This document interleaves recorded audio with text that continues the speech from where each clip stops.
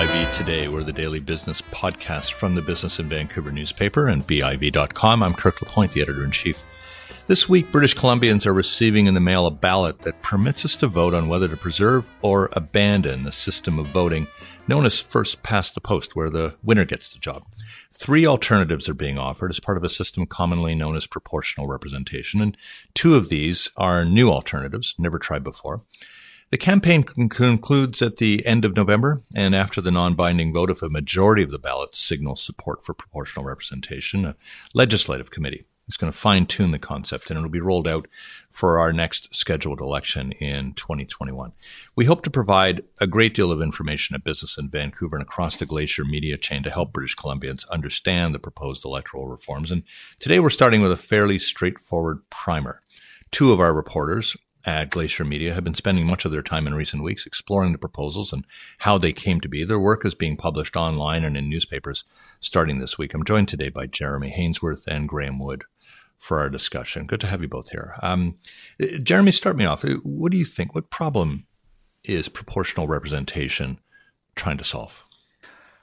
The sense that I'm getting from talking to people is that we're attempting to solve a disproportional representation of varying political views in the legislature, and also to possibly try and get rid of the what some view as the parliamentary dictatorship of the majority under the Westminster system that first past the post provides. Yeah, Graham, it is of course possible in a 3-party system, I think, that we have right now, much less a 4 or 5-party system that you have federally, for a party with 35% of the vote to end up securing a majority of seats in a legislature or a parliament. What would PR do in terms of reflecting the actual vote?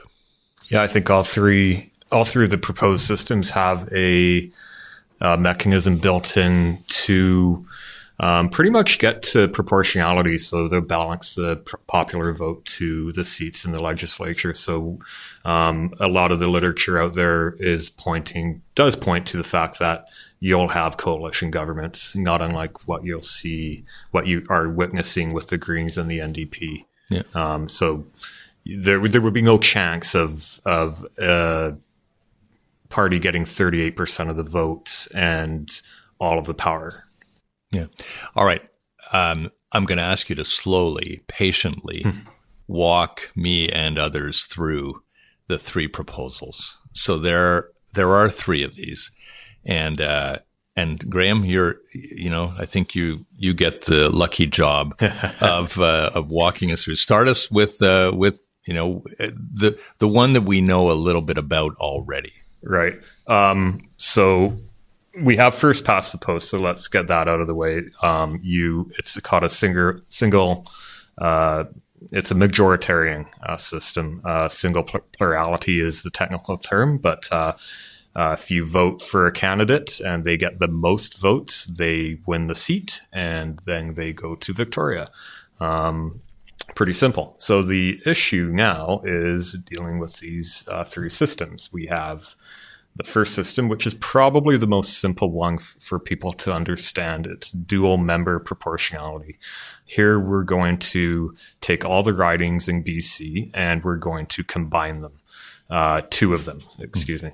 And so we're going to have about half the ridings that we have now. 2 ridings become 1. 2 become 1. Mm-hmm. And we vote in each riding. You will vote for 2 candidates. And you will only check one box on the ballot. There are some caveats. One of the caveats is that the larger urban riding or rural ridings up in northern BC will not change. About 3 or 4 will not change according to the mathematician who created the system. Yeah, because of population? Yeah, population, and they want to ensure that if you vote for someone in the northern rural riding, they get in. Whereas what's going to happen with the DMP system is that when you have the first candidate will be voted in by first past the post, and then the second one will be chosen through a formula that will reach proportionality in Victoria. Right. So the second person in, say, the riding if you want to call it that, isn't necessarily going to be a candidate in that riding. It's going to come from a list that parties will have. Whether they pronounce on them in advance, we don't know yet. But it'll be a list, and they will be essentially appointed to reflect the overall vote across the riding or across the province? Across the province? Across the riding. Across the riding. Okay. Yeah. Okay. So good. it's not, DMP is not unlike what we have now, except simply a party is putting forward two candidates. The only impact that they have is listing the candidate as number one or number two. So the number one candidate that they put forward, that candidate will be chosen under the existing first past the post system. The number two candidate will then be ranked within the riding, and it can get tricky there because you can have a number two candidate be voted as the number one choice. However, he or she may not get in. The number two choice could get in. Okay, so help me then understand this. So let's say that this combined riding ends up where 35% of the voters select an NDP candidate, and the Green Party finishes second with, say, 30%. Mm-hmm. And Liberals end up with 29%, and other parties end up with smaller amounts. So you get your 100% component there. So in that case there, the first candidate gets in, the winner gets in. The second candidate is what? Is going to be automatically the candidate that finished, or the party that finished second? No, it will be so if it may not, it will in all likelihood it will be the number one place candidate. Mm-hmm. But in a theoretical situation where the Greens get 15% of the vote through every riding in BC, you're obviously going to have to put 15% of Greens into the legislature. I see. Okay. So then let me stop you there. So does that mean then that we don't necessarily know on election night who the second candidate is? That you have to wait to understand what the overall provincial response is. I see. Mm-hmm. Okay. All right. So I'm not yet totally confused. That's good. Right.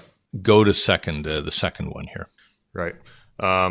So the second one was mixed member proportionality. So here we are going to take all the ridings in BC and we're going to make them bigger.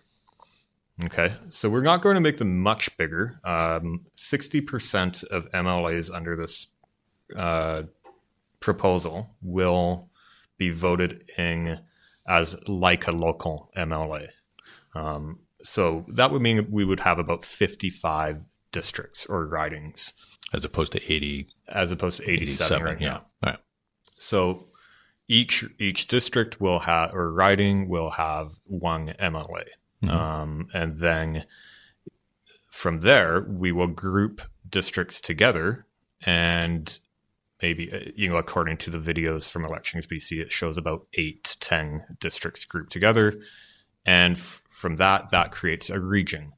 And then we will have regional MLAs chosen from a list. And again, the parties will create these lists. They won't mm-hmm. necessarily be candidates even in the election. They could be appointees mm-hmm. from their support base of some sort, or former executive, whatever it is that they want to do. But you will be able to see who's on these lists, and you are effectively voting for them. Yeah. Do we know if the parties are going to have to release these lists in advance? I don't know that. No. Yeah. They haven't gotten down to that detail yet. Okay, all right. So you end up with a basically a second tier mm-hmm. of representation that winds up. There are fewer ridings, therefore you can supplement that, and that way you don't make the legislature necessarily larger. You simply have it reflect more of it. Jeremy, you're going to add something. There is the concept of the open and closed lists, but I'm not too sure where that's sitting at this point in time. There's so much that really needs to be ironed out on some of this stuff. Yeah, we're going to talk about how much needs to be ironed out here in a minute. Mm-hmm. All right, Graham, you're You're keeping it clear. Let's go to the third one. Yeah. They're not that difficult to understand. If you do your homework. But so anyways, let's go down to rural urban proportional, by far the more complicated one that I had to figure out here. So we are going to use, under rural urban proportional, you use MMP in the northern rural ridings. So like I just explained, you're going to have larger districts and then regional MLAs that will balance out the equation in Parliament or legislature. And then in the urban districts, you will have a system called STV, and I think everyone's... Single transferable vote. Yeah, transferable vote. Everyone's a bit more familiar with that one by virtue of the fact that we had 2 referendums on it. So under STV, I can envision the Lower Mainland having 2 large, maybe 3 large regions. And within these regions or large districts, you will have about anywhere from 2 to 7 candidates. So in downtown Vancouver, you would have probably 7 candidates, in Vancouver and Burnaby alone. And then what you do here is you rank the candidates. Mm-hmm. You have to rank 1 at least. And then you could, if you're a real keener, you can rank all 7, 1, 2, 3, 4, 5, 6, 7.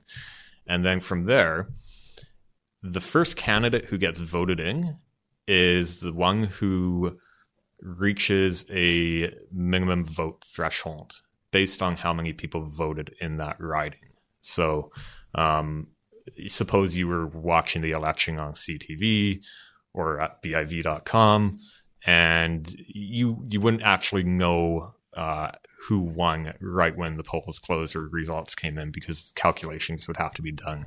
And the reason why they call it a transferable vote is because once a candidate reaches that minimum vote threshold, all those excess votes for that candidate will go, if you put down a number 2 choice, to the second choice, the next candidate, and then on and on and to on third and fourth, fifth, sixth. And as we reach that as we go through that process, the candidates with the least amount of votes will be eliminated. Yeah, okay. And their votes get transferred. Yeah, I mean, we've seen ranked ballots in quite a few recent elections: leadership for the Conservative Party, leadership for the BC Liberals, and all that. So this really brings that into more of an electoral process and not necessarily just a leadership process and all that. Okay. All right. So those are the 3. Now let's also take a look here at there strikes me as an awful lot of unfinished business on election night in this one, Jeremy, and what then becomes the role of the legislative committee in the event of a vote for proportional representation. Obviously, a vote for first past the post, we put this one away. But if there's a vote for proportional representation, what then does the legislative committee find itself with a task? Well, the legislative committee, and I think David Eby is the one who's going to be shepherding this. It's a legal situation. It falls into the Attorney General's office, as one of the Premier's officials has told me. The Attorney General's office is it's going to have to strike this committee to look at creating legislation. There's going to have to be a consultation. There's going to have to be a review of writings. Mm-hmm. Possibly redistribution. Because they have to choose which of these 3 systems falls forward. It doesn't necessarily mean that the one with the most votes would be the opportunity here, although you have to think that that's where it would lean, wouldn't it? One would think so. Yeah. That remains one of the hazy areas. We've got 2 choices on this ballot.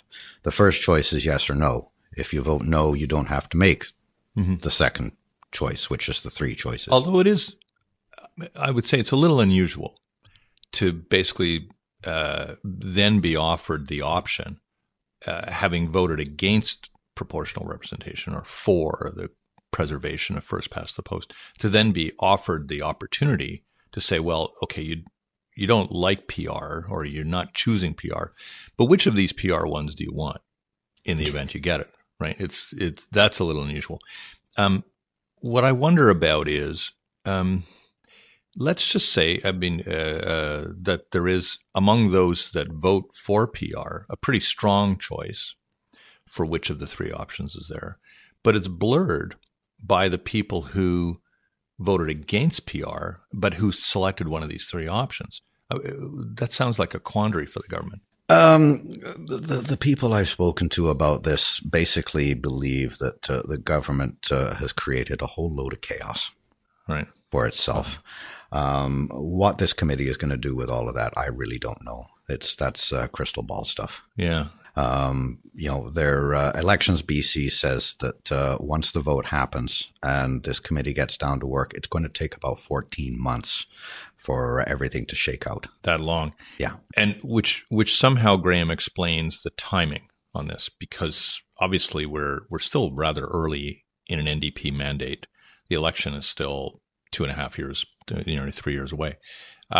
What is it? Is it this timetable that has these requirements of studying and then obviously reconstituting ridings as part of it, and then essentially getting the province ready for the structure of a vote? Is that what is really the issue here, and why we've got this quite so soon? I don't know. I mean, if we have, I have an idea.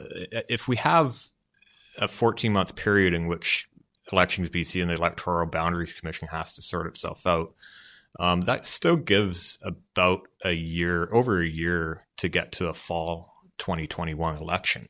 Mm-hmm. So I think the critics are saying that the NDP and the Greens rush this process. I don't know what their suggestion would be otherwise, perhaps another citizens' assembly, which could take a year, right? Yeah. And even if you could have theoretically squeezed that assembly into this process, but it would have been tight. So because then you would have had a year for the assembly, and then another maybe 6 months for EB to do his report, and then another 14 months for Elections BC to sort all this out, pass all the legislation. So maybe I just answered the question there. It would have been a bit tight if they had gone through a more rigorous public consultation, or waited for the spring to launch the campaign, Exactly. even asking another 6 months in all of this. Yeah. It is again a curiosity in this, and that the ballots are arriving this week.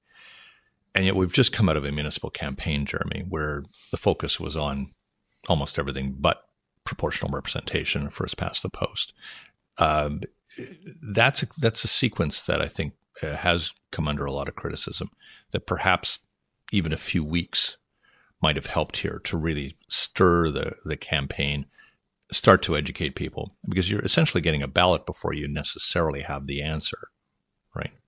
This is something else that's come under a lot of fire.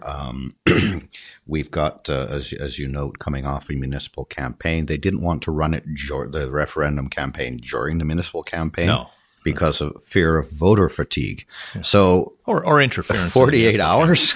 Yeah, exactly. It's it just comes on to I've mentioned the concept of accusations of this creating chaos, the choices creating chaos, lack of public education in the system creating chaos. Yeah. And it's been suggested to me that the government has just doomed this thing to failure all the way along, and has done so on purpose. Failure, really, because one would assume that those that really want proportional representation are ready to go. They're not really underinformed.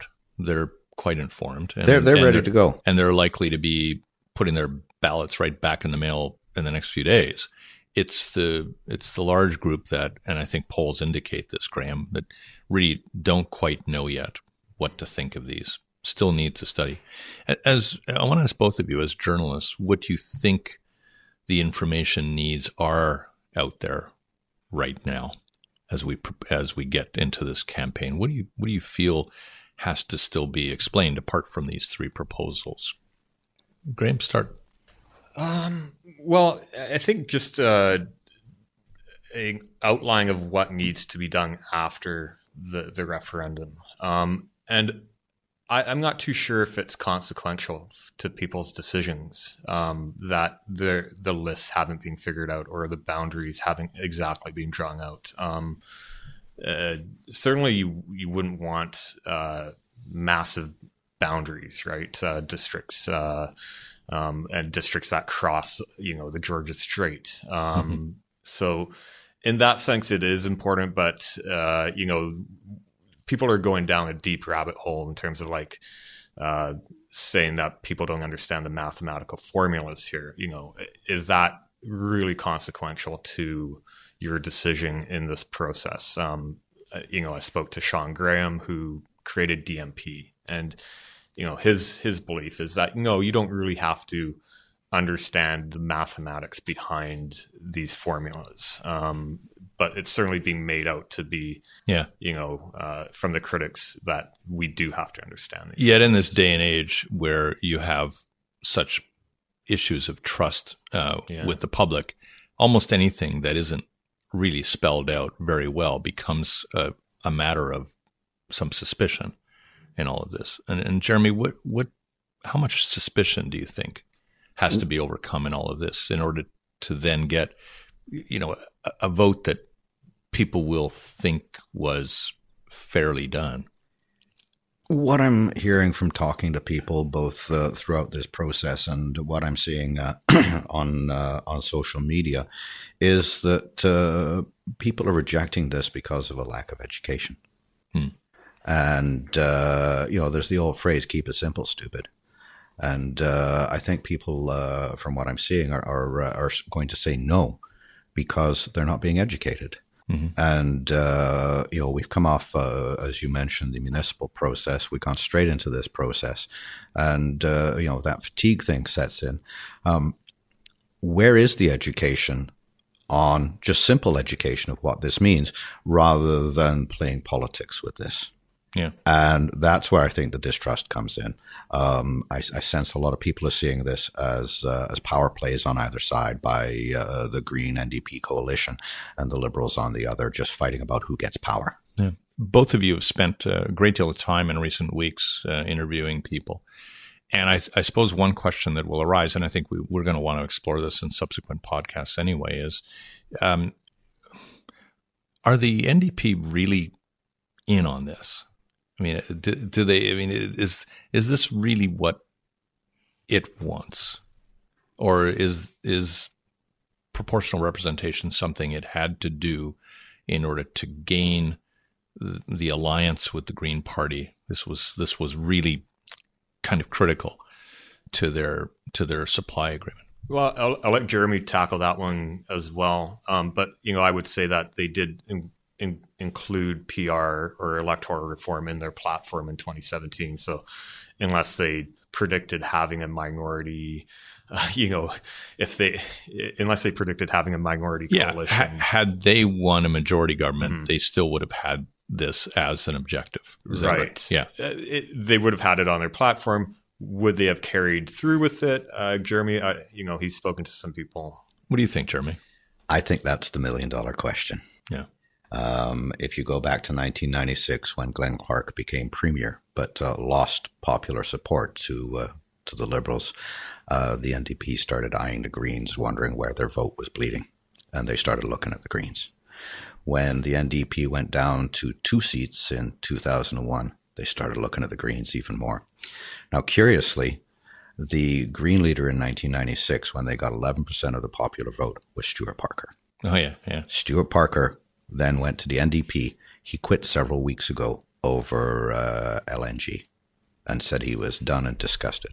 He's a long-time proportional representation supporter, and he thinks this is doomed to failure. Huh, interesting. The party platforms over the years have sort of waxed and waned on support of PR. Apparently, Carol James was not the least bit interested in it.